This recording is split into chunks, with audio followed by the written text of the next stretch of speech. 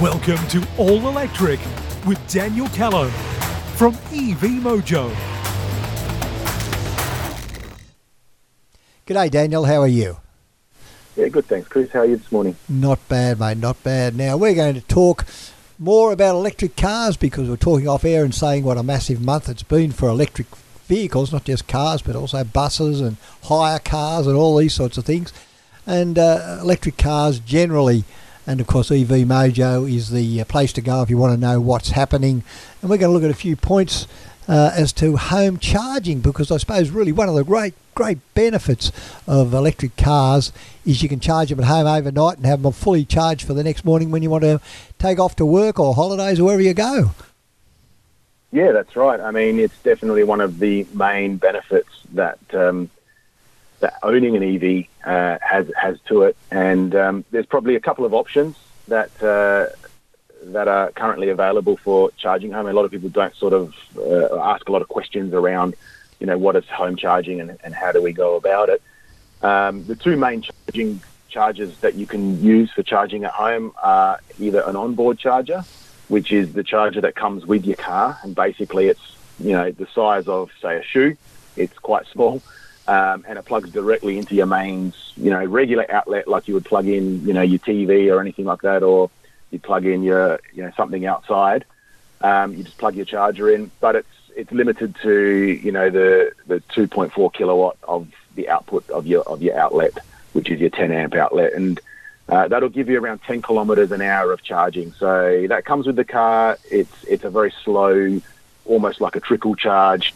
So, you know, to put, say, 300 Ks in your car would take around 30 hours. So it's not really convenient, but it gets the job done.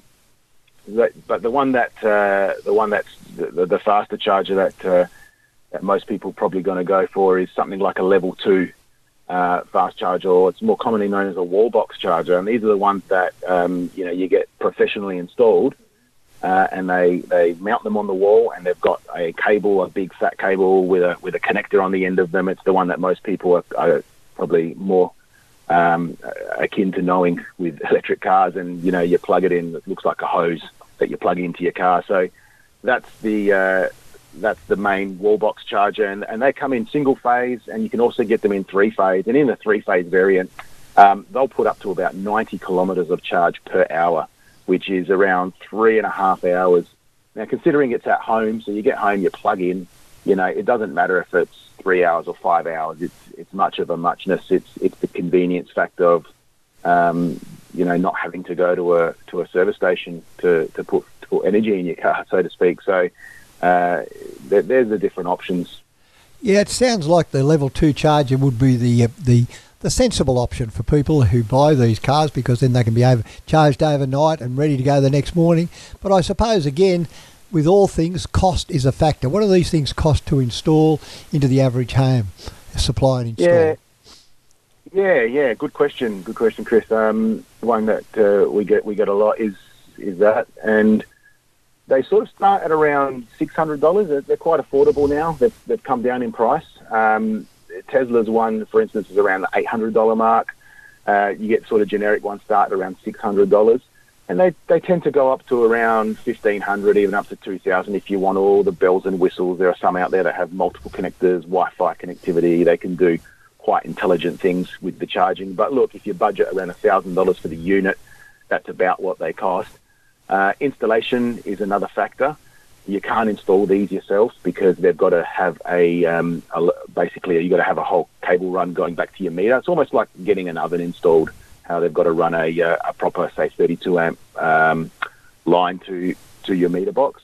Or if you've got 3-phase, they'll have to run the appropriate cabling to your 3-phase.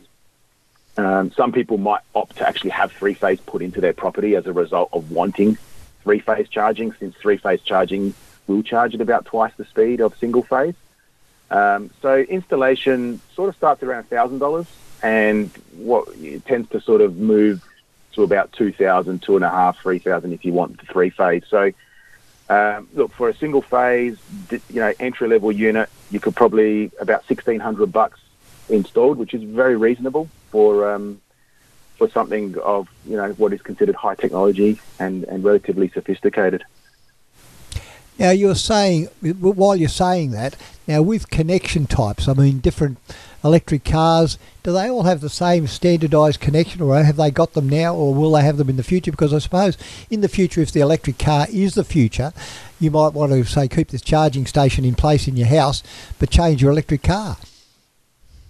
Yeah, really good question. Not many people, not many people think that far ahead, Chris. So it's good that you brought that up. But we're very fortunate in that, yes, there is a standardisation that has happened, and that is it's Type 2, or what's commonly also known as Menikes connector. And that's basically the one that Tesla use and the one that all manufacturers in Australia are dishing out. Some of the earlier EVs used the Type 1 connector. We're not seeing that anymore, so they're all Type 2. So look, if you get yourself a Type 2 charger, a Level 2 charger with a Type 2 connector, you're pretty much future-proofed, and that means that if you buy a Tesla today, get the Tesla charger put in, and then you decide to buy something down the track, something else. Maybe you buy an MG, or maybe Toyota bring out an EV, and you go, "Yep, I'll buy that one." You more than likely will be able to charge it off of that Tesla charger.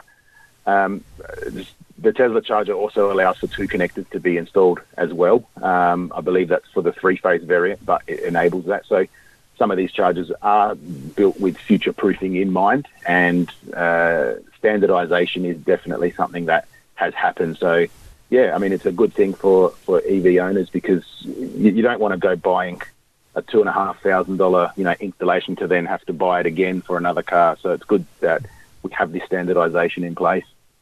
Now, Daniel, we're moving into a new world here. It really is a new world. Petrol is on the way out, so it's very important that people have a place they can go to find out about these sorts of things. So where can people go to find out more about home charging? Yeah, look, it's very easy. Just jump on evmojo.com/charging, and we've just put together a quick little guide there that explains the various charging speeds and also the various connectors, just to wrap your head around it, because for some it is confusing, and even for us sometimes we get caught off guard. So it's good to have a little reference and see what's currently out there at the moment, so you can better make your choice on what charger to get installed in your home. So www.evmojo.com is the place to go. I've got a feeling, Daniel, You'll be putting on more staff very soon. This way things are going with the electric car. I think you're going to be so busy that you'll need more people. So, yep, it's good news. It's good news because, with this climate thing in Glasgow at the moment, it should be top of the list for things to talk about electric cars, I would think. So, again, a very big thank you to you, and you have a great month, and we'll talk in a month. Thank you, Chris. Appreciate it.